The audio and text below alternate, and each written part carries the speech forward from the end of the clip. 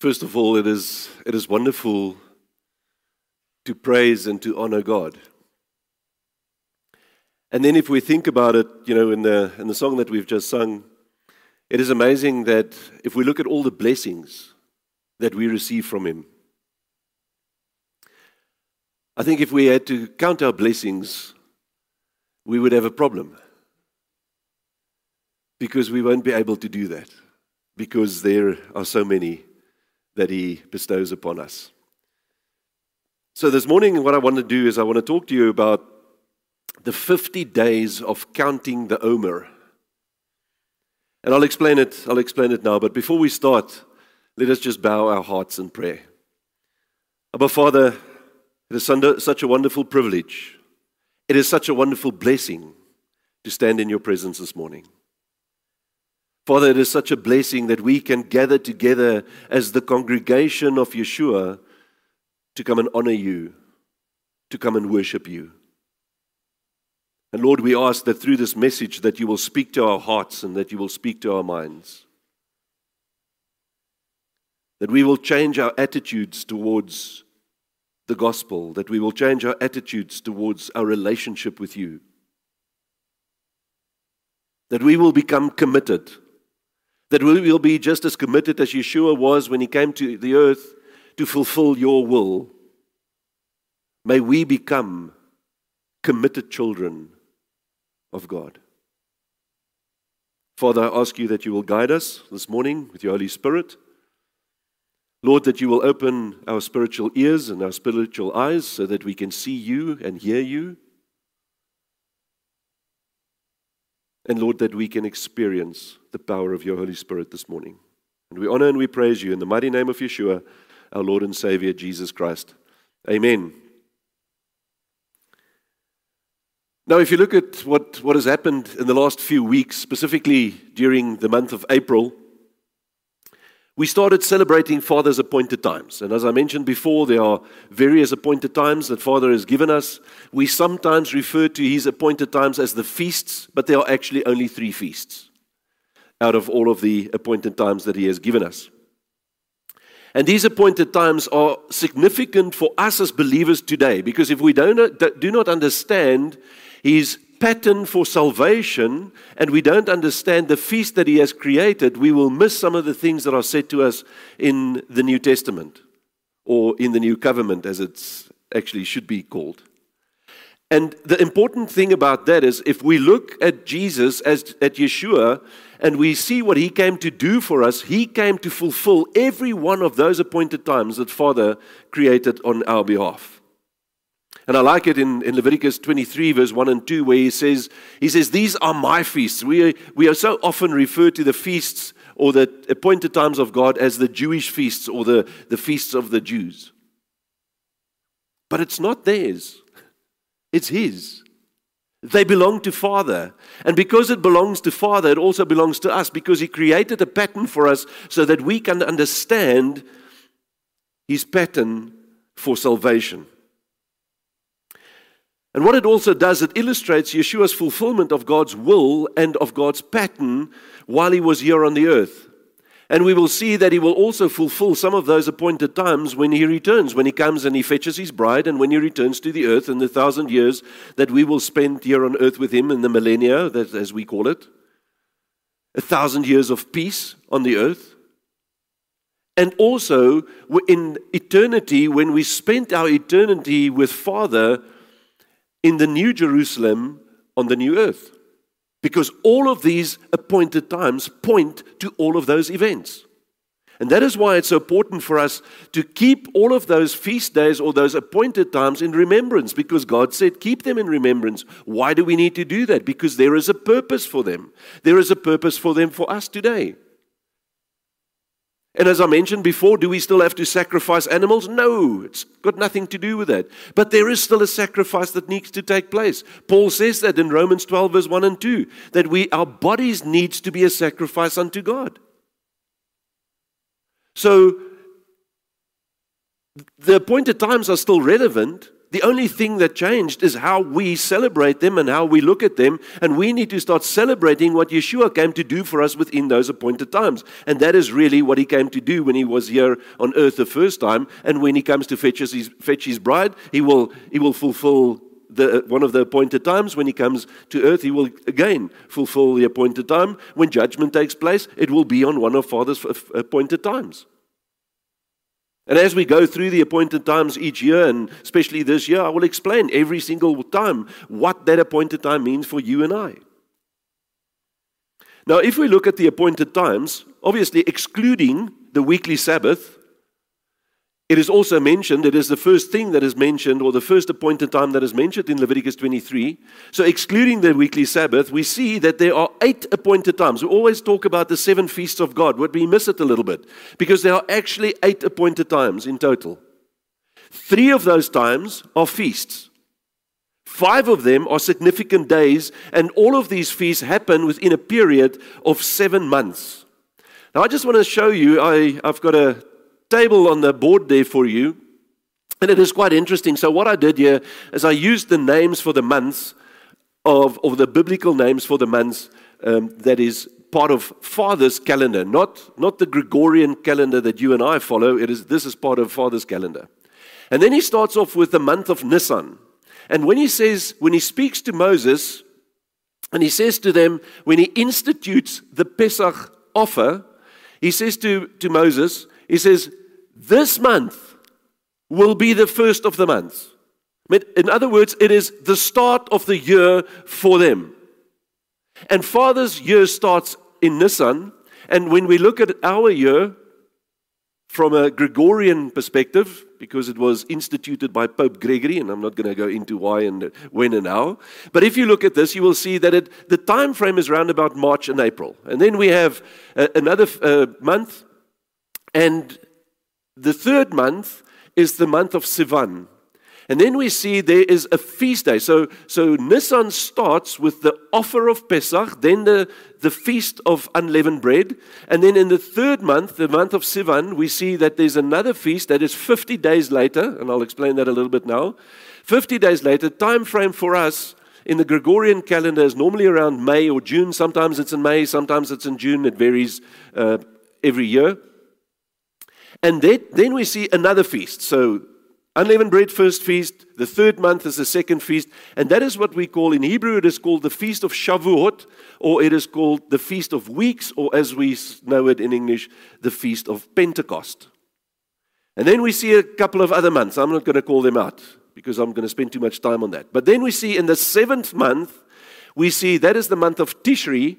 And in the month of Tishri, we see another few appointed times happen. Now, this is quite interesting, because if we look at the first month and the third month, it is always referred to as when you look at those as the spring feasts. There are 4 feasts or 4 appointed times that happen in the spring, and then in the 7th month, it is just before we enter in the northern hemisphere, just before we enter winter. So those are called the fall feasts, or the fall appointed times. We just, to make it easy on us, we just call it the 4 feast days. And then we see those 4 feast days happen in 1 month. It is called the month of Tishri, and it is September, October in our time frame. And those feasts that we see there, or the feast that we see in the 7th month, is Sukkot, the Feast of Sukkot, or the Feast of Tabernacles, or it is sometimes called the Feast of Huts, because they lived in a temporary dwelling. But around that we see some other days, and we see Yom Teruah, we see Yom Kippur, and at the end of Sukkot there's an 8th day. It is called Shemini Atzeret, which actually calls the gathering on the 8th. That is what Shemini Atzeret means. So there are actually 8 of those appointed times that we have to take notice of. Why am I showing you this? Why are we talking about the feast? Why do we celebrate these appointed times of Father?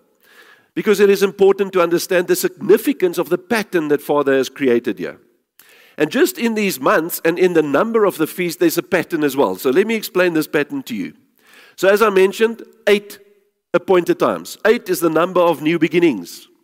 And it provides us with hope and with an everlasting life, because that is what we're here for. We honor God because there's a promise of an everlasting life. He said we will have eternal life. If we believe in Jesus Christ, if we believe in Yeshua HaMashiach, we will have eternal life. It also represents victory through a perfect sacrifice, because Yeshua was the sacrifice, the perfect sacrifice, and that brought victory to you and I because he overcame death, he overcame Satan. In Genesis, Father comes and he institutes the circumcision of the flesh. And that is done for the babies or the boys on the 8th day that they're born. And that also implies a new beginning for them. So on this 8th day, we see the institution of circumcision. Now, one of the interesting things, sometimes when you talk to people and you talk to some denominations, they will come to you and they will say to you that baptism has replaced the circumcision. Now, number one, I don't know where they read that. It is not said in the Bible. The only thing that happened to circumcision, is it still important to you and I? Yes, absolutely, circumcision is still important to you and I. But we do not circumcise little baby boys anymore. So what we do is we need to have circumcision of the heart. Father talks about that in the Old Testament. He talks about that in the New Testament in Hebrews as well. So there needs to be a circumcision of the heart. So is circumcision still important to you and I? Absolutely. But it's different. It's what Father really wanted. Because what he did is he instituted all these fleshly things, all these physical things with the feast and with everything that he needed, so that he can indicate to us what he wants us to believe and to see and to understand from a spiritual perspective for each and every one of us. And that's the importance of his appointed times. So it creates the circumcision, or the pattern for circumcision of the heart for all believers. When we look at the number 7, because I said it was going to happen over a period of 7 months. 7 forms the formation or the foundation of God's Word. And why does it do that? Because God created the earth, He created everything in 7 days. And what did He do? He spoke everything into existence. So that 7 refers to His Word, His spoken Word, but it also refers to the Word that we have, the Bible today, for you and I. It is also the number that represents the body of Christ. In other words, the congregation, or as we call it today, the church of Christ. And how does it do that? Because Yeshua speaks to the church in Revelation 2 and 3. And when he speaks to the church in Revelation 2 and 3, he is speaking to the church of the time, but he also talks about every facet of the church that we've seen through the ages since then. You and I are living in the last phase, in the 7th phase. We are living in the time frame of the church of the Laodicea. And when you go and read all of the churches, there's a message for every single person, for every time frame. But when we go and we read what he says to the church of Laodicea, we can see that it applies to the church today. So 7 represents the church of God, the church of Yeshua. It is also the number of completion and the number of fulfillment. And what did Yeshua do? I just explained that. Yeshua fulfilled the pattern created by Father Yahweh. And that signified the completion of the salvation of man, because he did everything that he could do for you and I so that we can be saved. That is why Yeshua said on the cross, he said, "It is finished. It is finished." And the Greek word that we see there is the word teleo. And that means to complete and to fulfill. And that's what he did. He fulfilled the pattern that Father created for him for the salvation of man, so that you and I can be saved. It was also his last words on the cross. And he spoke 7 times on the cross.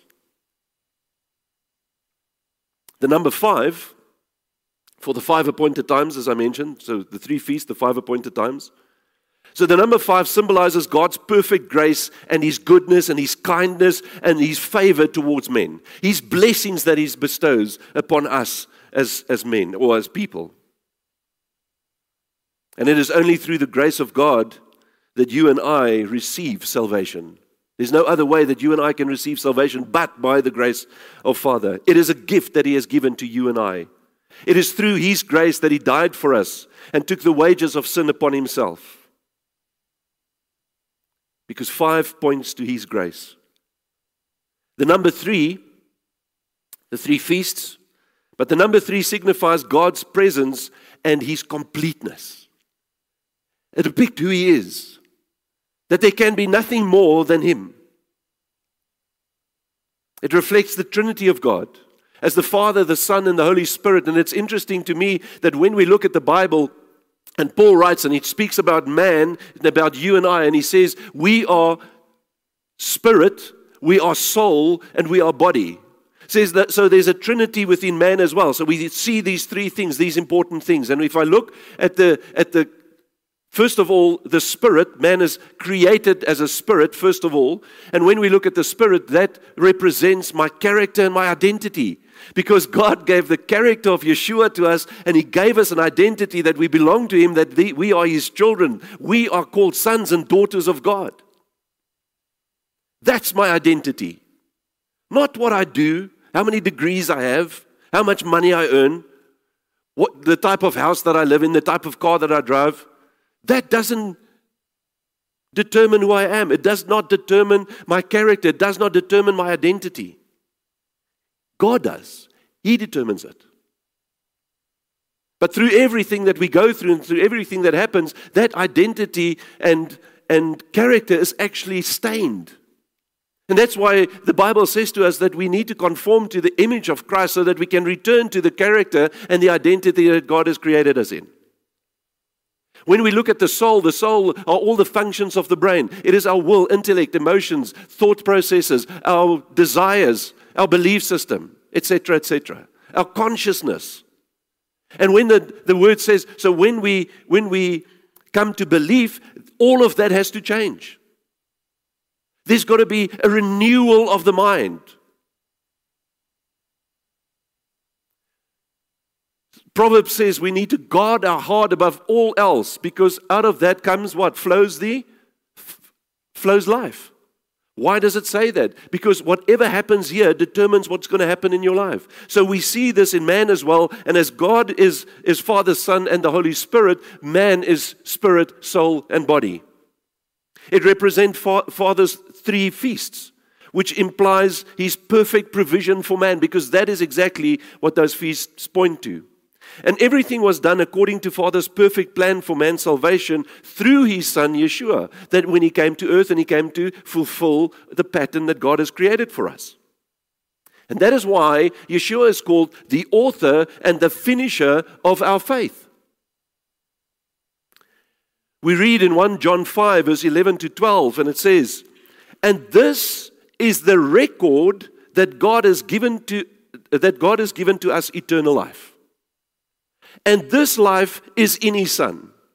He that has the Son has life, and he that has not the Son of God has not life.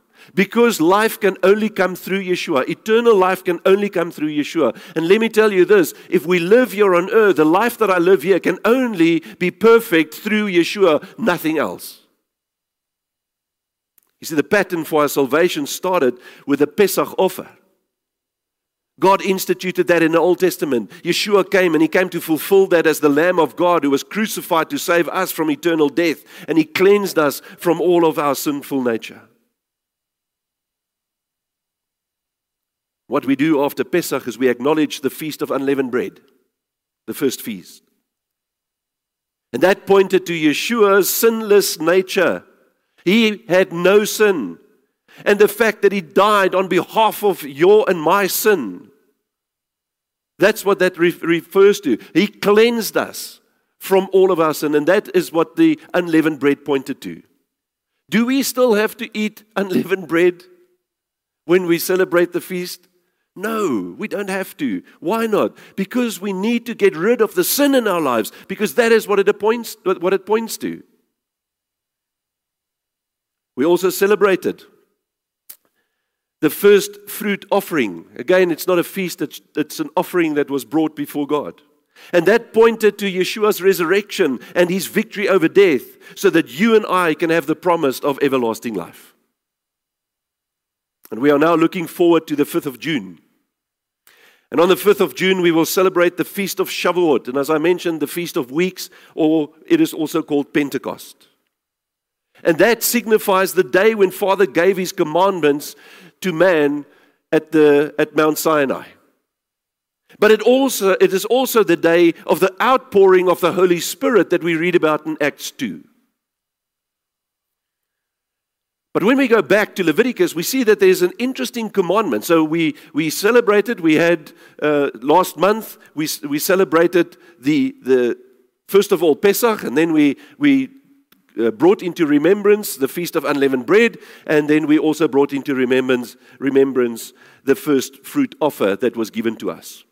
But in Leviticus, there's an indication that something happens or something has to happen between the first fruit offering and the feast of Shavuot, Pentecost, or the Feast of Weeks.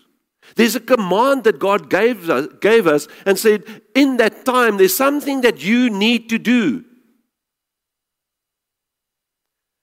And we see this in Leviticus 23, verse 15 to 16. And listen, this is God's instructions to you and I. He says, and you shall count unto you from the morrow after the Sabbath, from the day that you brought the sheaf of the weave offering. So remember I spoke about the sheaf offering? So the day after, so from that day, from the day that you bring the sheaf offering, you need to start counting. He said, you count unto you. He says, 7 Sabbaths. So 7 times 7 is 49. So there are 49 days, 7 Sabbaths. And what he means by 7 Sabbaths is 7 weeks that need to be fulfilled or to complete before we celebrate this feast of Shavuot. 7 Sabbaths shall be complete. Even to the morrow, after the 7th Sabbath, shall you number 50 days, and you shall offer a new meat offering unto Yahweh. So there are 50 days. He says, what I want you to do is count them. And it is called the Omer because the Omer was a sheaf. I'll explain that now. So there's a distinct instruction from Father that the day should be counted from the first day after Sabbath to the beginning of the feast of Shavuot. And therefore you will always see that the sheaf offering or the first fruit offering happens on the first day of the week, which to us is on a Sunday. Yeshua was resurrected on the first day of the week. And there's a bit of an interesting concept there because the days, Father's Day starts in the evening and not at 12 o'clock at night. But that's another issue. Maybe I'll explain that some other day. So this is what needs to happen. Now, they had to count each day of the 7 weeks. It is instructed that they need to count each day of the 7 weeks, so the 49 days need to be counted. And then they add a day at the end of the 7th week and to make up the 50th day, so to count to 50 days. And we also see this commandment is repeated in Deuteronomy 16, verse 9 to 10. It says, 7 weeks shall you number unto Let me read that again. 7 weeks shall you number unto you. Begin to number the 7 weeks from such time as you begin to put the sickle to the corn. Now, the English translate this word as corn, but when we go and we look at the Hebrew word there is kamach. And when you look at that word kamach, it means the standing grain. Now, that was always referred to as the barley harvest, not corn. I don't know why they use the word corn, but it should actually refer to the barley because that was the time of the barley harvest. And when they put the sickle to the grain, as he says, it is to gather the first fruit offering that they took to Father before the harvest starts. That is what is referred to here. Verse 10, he says, and you shall keep the feast of weeks to Yahweh your God with a tribute of a free will. It's a free will offering of your hand. So what he says is you will bring an offer out of your free will. You decide what it needs to be. There is an instruction about what could be brought as offerings, but you decide whether you want to do that or not. He says, which you shall give to Yahweh your God, listen carefully, according as Yahweh your God has blessed you. It doesn't say according as Yahweh your God has instructed you. It said according as He has blessed you. This is important. He says we're counting these days because you need to remember the blessing that God has bestowed upon you. Because first of all, He gives you the barley harvest. You're on your way to the grain harvest, which is another blessing. And then after that, in the 7th month, we see the fruit harvest. So it is all of God's blessings throughout these 3 feasts. He says, and when you bring the offer must be in line with the blessing that God has bestowed upon you. Wow. I wonder how big our offering should be if we look at the blessings that God has bestowed upon us. So Father instructs man to celebrate 3 feasts during the year to commemorate His blessings upon us. And it starts with the barley harvest, as I mentioned. The barley harvest, it is called the wild grain. And that refers to the first believers, but it also refers to the Gentile believers, because we are the wild ones. We don't belong to the Jews. We are not Jews. So we are the wild grain, and we are part of the harvest because the wild grain has to be harvested. So you and I are referred to in the barley harvest. This is an interesting concept with regards to that. Then we see the grain harvest, and after that, as I mentioned, the fruit harvest. So it's amazing to see that the majority of all believers today, globally, are Gentiles and not Jews. Have you noticed that? Most of the believers are Gentiles. And even though Yeshua stated that He came for the Jews first, there are still more Gentile believers than there are Jewish believers. In fact, there are very few Jewish believers in Yeshua. And then Yeshua makes the statement in the story of the Phoenician woman. I don't know if you remember the story about the Phoenician woman. She came to Yeshua. She asked Him to save her daughter that was possessed by a demon spirit. And when we look at this Phoenician woman, it says, I think in Mark it says she was Greek. But then he talks about her as the Phoenician woman, and we see that she was half Phoenician, half Syrian. So she was a Gentile. She was not a Jew. That is what it's referring to. So she comes to Yeshua and asks Him to help her to save her daughter. But then Yeshua says something very strange, almost out of His character, if we look at Yeshua and what He came to do for man. And He says the following thing. He says in Matthew 15, verse 24, but He answered and said, now remember what happened. She was asking Him and she was talking to Him, and He ignored her for a little while. That's what Matthew says. And then the disciple says, send her away. He doesn't say, yes, send her away. He says the following. He says, but He answers His disciples and said, I am not sent but unto the lost sheep of the house of Israel. So this almost sounds like He doesn't care about this woman because He's only sent for the house of Israel. She's a Gentile. I don't care about you. But that's not what happens here. Yeshua came as a Jew for the Jews so that they can be reconciled with God. Because during this time, even if you look at the Pharisees, they've moved so far away from the Word of God that Yeshua said to them, that they make the Word of God powerless through their traditions. Because they brought all of their traditions into their belief system, which was completely different to what Father wanted from them. He came to bring them back to His Word. He came to bring them back to the truth, first to the Jews. Because God called them as His people so that they could be an example to everybody else on the earth. But they weren't an example anymore. So Yeshua was a Jew. He was from the tribe of Judah.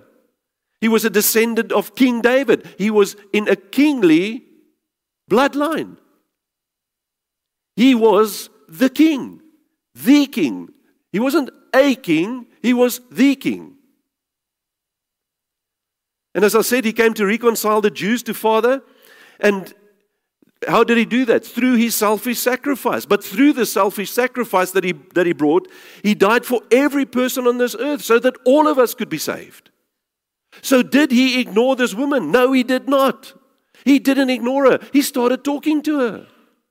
And there's this whole explanation about the bread and the crumbs. Do you remember that? And she said, but the dogs eat the crumbs that fall on the floor.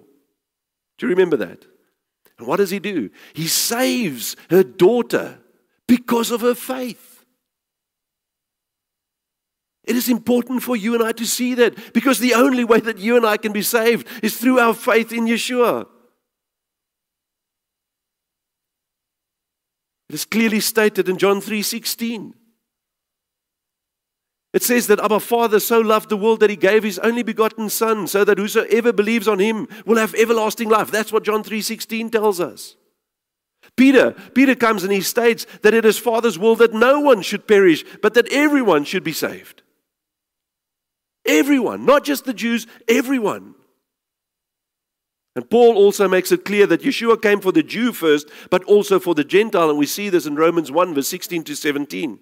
He says, "For I am not ashamed of the gospel of Christ, for it is the power of God unto salvation to everyone that believes." To whom? To everyone that believes. Nobody is excluded. Everyone that believes will be saved. He says then, to the Jew first and also to the Greek. And we must understand, when they refer to the Greek, you can go and look at the Strong's definition of this word. It talks about it is a non-Jew. When he refers to a Greek, it talks about somebody that is not Jewish. It is the Gentile. It is you and I. It is the Phoenician woman. It's everybody. And in verse 17 he says, "For therein is the righteousness of God revealed from faith to faith. As it is written," and that is, as it is written, what Paul is referring to here comes from Habakkuk 2 verse 4, and it says, "The just shall live by faith." We've got this idea, and I don't know where we get it from, that you will be saved if you conform to the rules and the instructions that God has given us. What will happen to you and I if we keep His commandments? We will have a better life here on earth. And the reason why God gave us His commandments, because He knows that if we don't do that, if we do it differently, we will live with the consequences of our decision. He didn't want us to experience the bad consequences, so He gave us a set of instructions so that you and I can have a better life here, so that you and I can be in relationship with Him, so that you and I can understand what we need to be in relationship with Father. It was never to save anybody. Because this is Old Testament. Habakkuk 2 verse 4 is Old Testament, where it says, "The just shall live by faith." It is only by faith that you and I can be saved. No other way. And we've somehow started telling people the story that no, don't worry about God's instructions anymore, because that was for the people in the Old Testament, because if they kept the Torah, if they kept God's instructions, they will be saved through that. It is not true. It is only faith that can save you. When you go and look at Hebrews 11 and you read about all the people of faith, it is all the people of the Old Testament. By faith, Abraham did this. By faith, Noah did this. Not once does it say, because they kept the law, this is what happened to them, or this is why they did this. No, it was by faith. Every single one of them.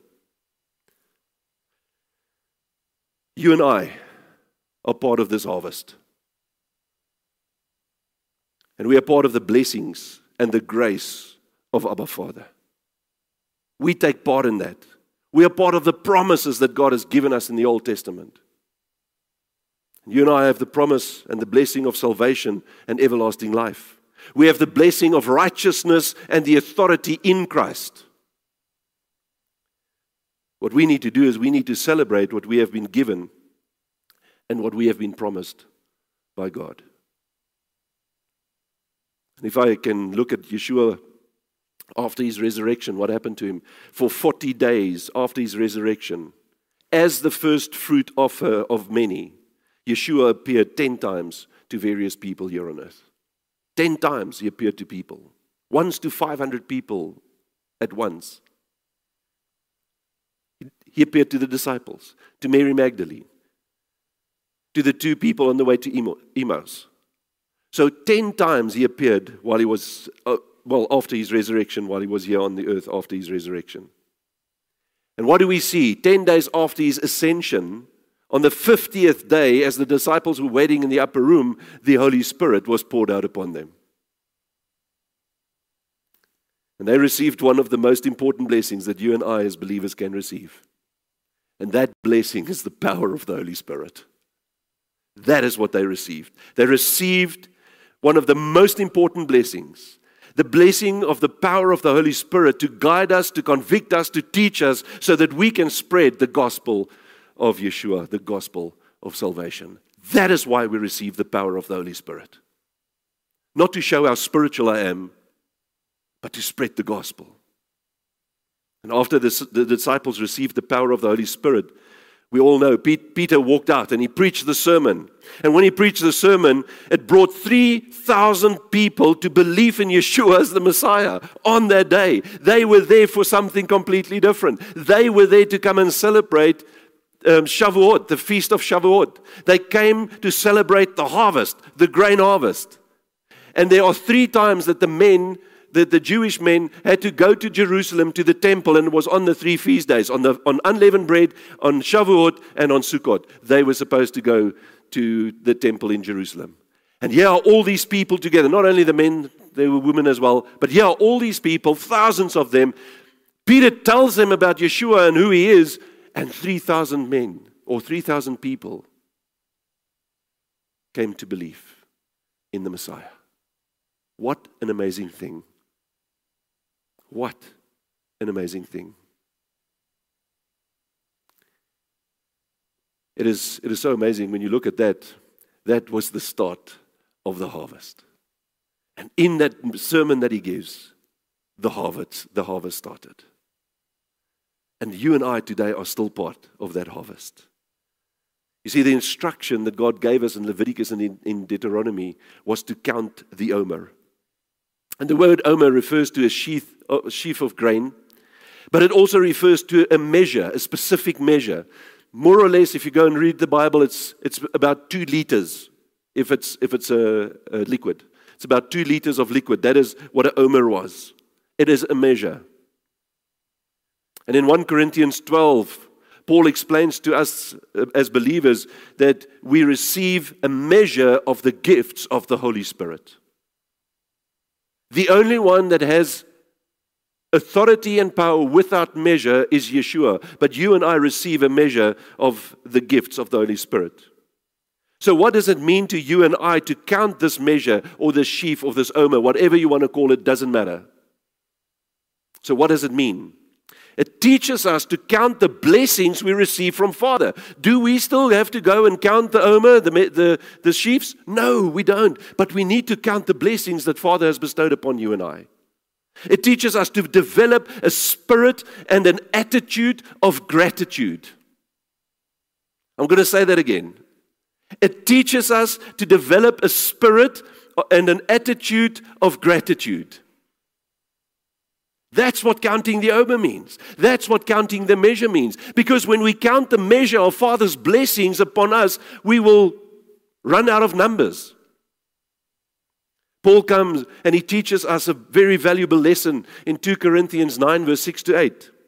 He says, "But this I say," listen carefully to this, "He which sows sparingly shall reap also sparingly. And he which sows bountifully shall reap also bountifully." Remember what God said in Deuteronomy? That we need to bring the offer according to His blessing. And if you think that God's blessing is not that worthwhile, and your offer that you bring is a sparse offer that you bring to God, well, guess what? The blessing you're going to receive after that will also be sparse. Because that is what Paul is saying to us here. And only you can determine the level of the blessing that you receive from Father. And listen, let me just explain this. The blessing is not always monetary. You know, we've got this belief that the more money I give to the church, the more money God is going to give to me. There are way better blessings than money, I promise you. But what is the offer that you bring to God? Verse 7. Every man according as he purposed in his heart. Remember the free will in Deuteronomy? Every man according as he purposed in his heart, so let him give, not grudgingly or of necessity, for God loves a cheerful giver. You know, sometimes it's that time of the month again, I've got to give my tithe to the church again. That's grudgingly. And necessity, because I think I have to do it, and therefore I give it, but I'm not very happy in giving it, because, it's going to be a tight month this month, so the church will have to wait. And it doesn't matter what we give as a blessing. Sometimes it can be our time. Oh, sorry, no, I don't have time for you at the moment. I'm just way too busy. So are you sowing sparingly, or are you sowing bountifully? And then he says in verse 8, he says, and God is able to make all grace abound towards you, that you always, having all sufficiency in all things, may abound to every good work.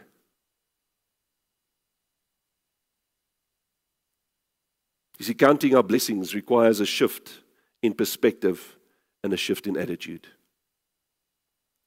Paying attention to what we are grateful for puts us in a positive frame of mind. It's quite interesting that when you go and look at some of the research that is done, the more grateful people are, the happier people they are. The more they live with an attitude of gratitude, the more joy they experience in their lives. So focusing on what we are grateful for is a rewarding way to be more fulfilled as a human being, to be more fulfilled as a believer and father. And that is why we need to develop a spirit and an attitude of gratitude. We are told that we must give thanks in everything because it is the will of God in Yeshua concerning each and every one of us. And when we set our minds and our attitude on the blessings in our lives, we will experience the presence of God over us. The American pastor and author Charles Swindoll said the following. He said, we cannot change our past. We cannot change the fact that people act in a certain way. We cannot change the inevitable. Listen, the only thing we can do is play on the one string we have, and that is our attitude. What is this attitude? This is an attitude of gratitude, an attitude of love, an attitude of trust, an attitude of hope. That's what we need to develop. That is the type of attitude you and I need to have. So how do we count our blessings through the attitude or through an attitude of gratitude? The key is to remember every blessing that we have received from Father. And the biggest blessing we have is God Himself. There cannot be any bigger blessing than God. And there are many names of God in the Bible that identifies His character, because in His character it explains who He is and what He wants to do for you and I. I'm going to mention only a few. And when you look at these names, the first one is, He is Yahweh Jireh, our provider. He is Yahweh Rapha, our healer. He is Yahweh Nissi, our protection. He is Yahweh Shalom, our peace. He is El Roi, the God who sees me. He is El Shaddai, God Almighty. And He is El Elyon, my Redeemer lives. Sometimes we need to sit down and make a list of His names to see the blessings that He has actually bestowed upon us already, just by being who He is. And that's why we need to worship Him, not for what He does, but for who He is. But we can still count our blessings. You see, Father wants to have an intimate relationship with you. And He says, my child, I'm there for you. I'm here to protect you. I'm here to provide for you. I'm here to heal you. We must always remember that. Who He is. And remembering who He is and how He has answered our prayers in the past, how He has provided for us, helps us change the trajectory and the purpose of our lives. Because in that we will find true purpose. The second thing we can do is to change our focus. Paul writes in Philippians 4 verse 6 to 7. He says, be careful. Now that word be careful also means be anxious or be troubled. He says, for nothing.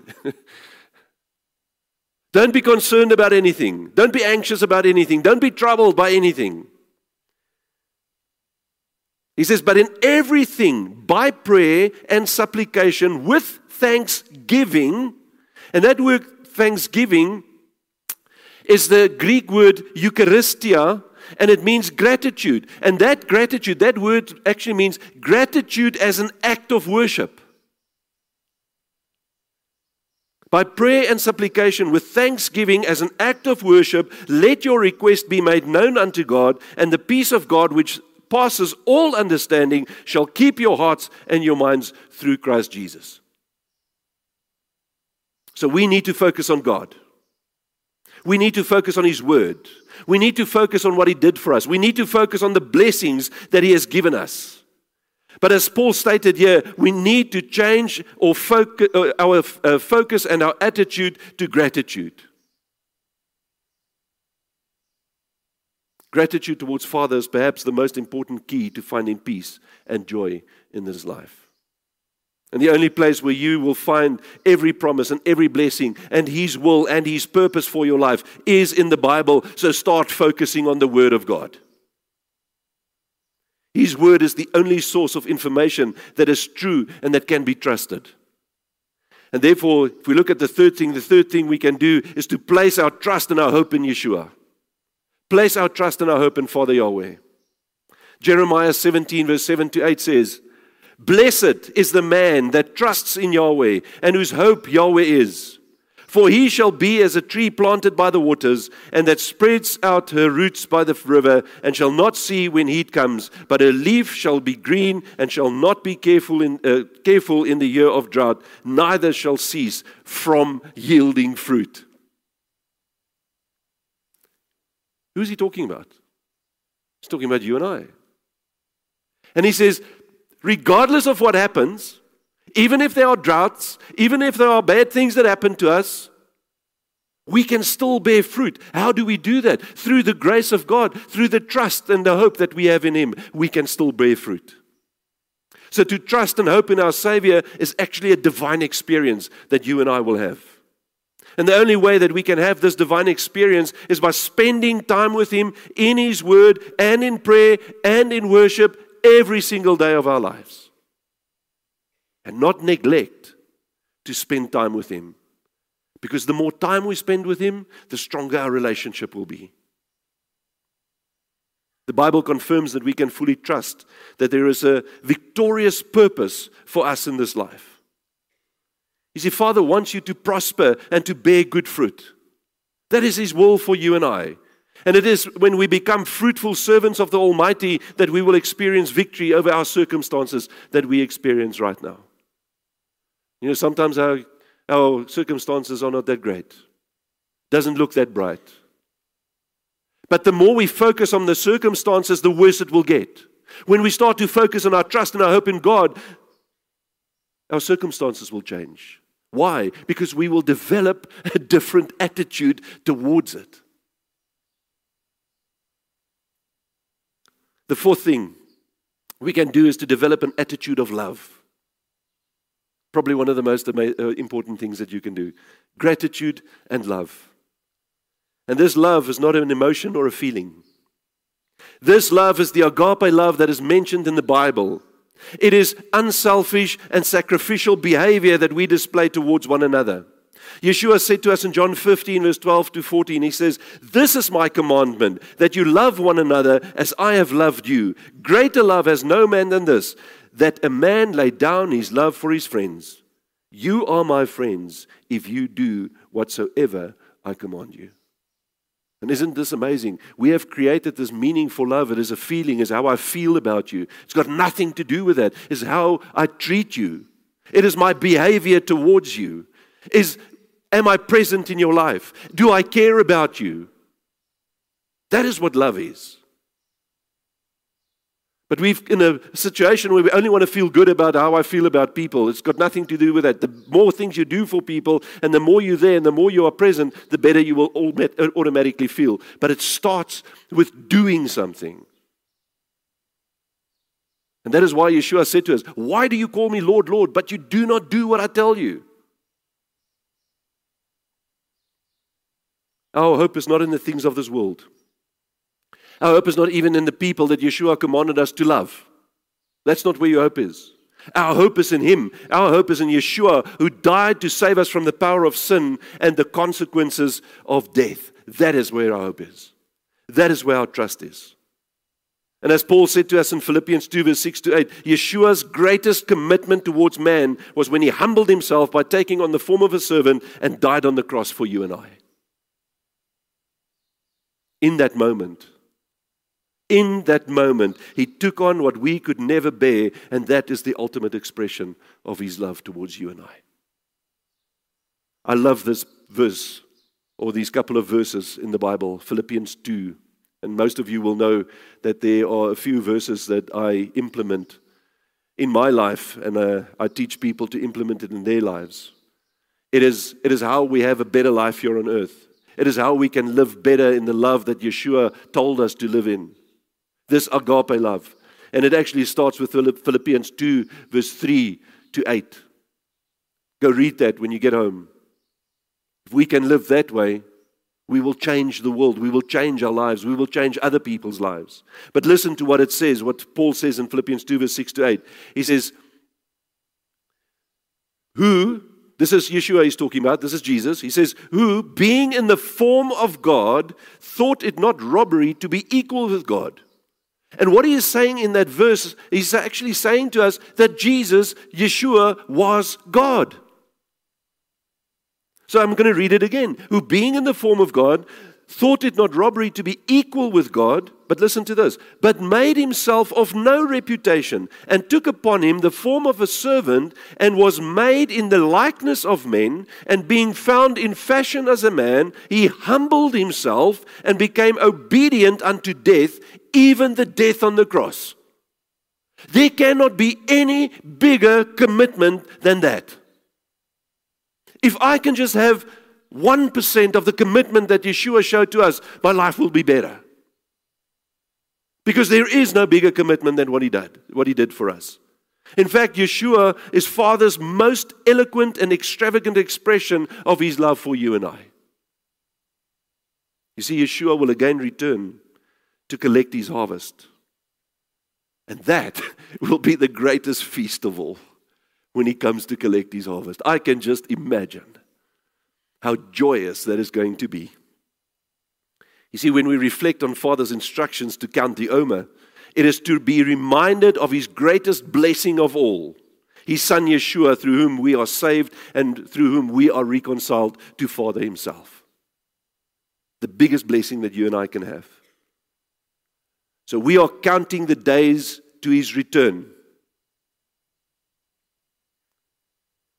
And let me show you this. And remember, I spoke about the 3 feasts.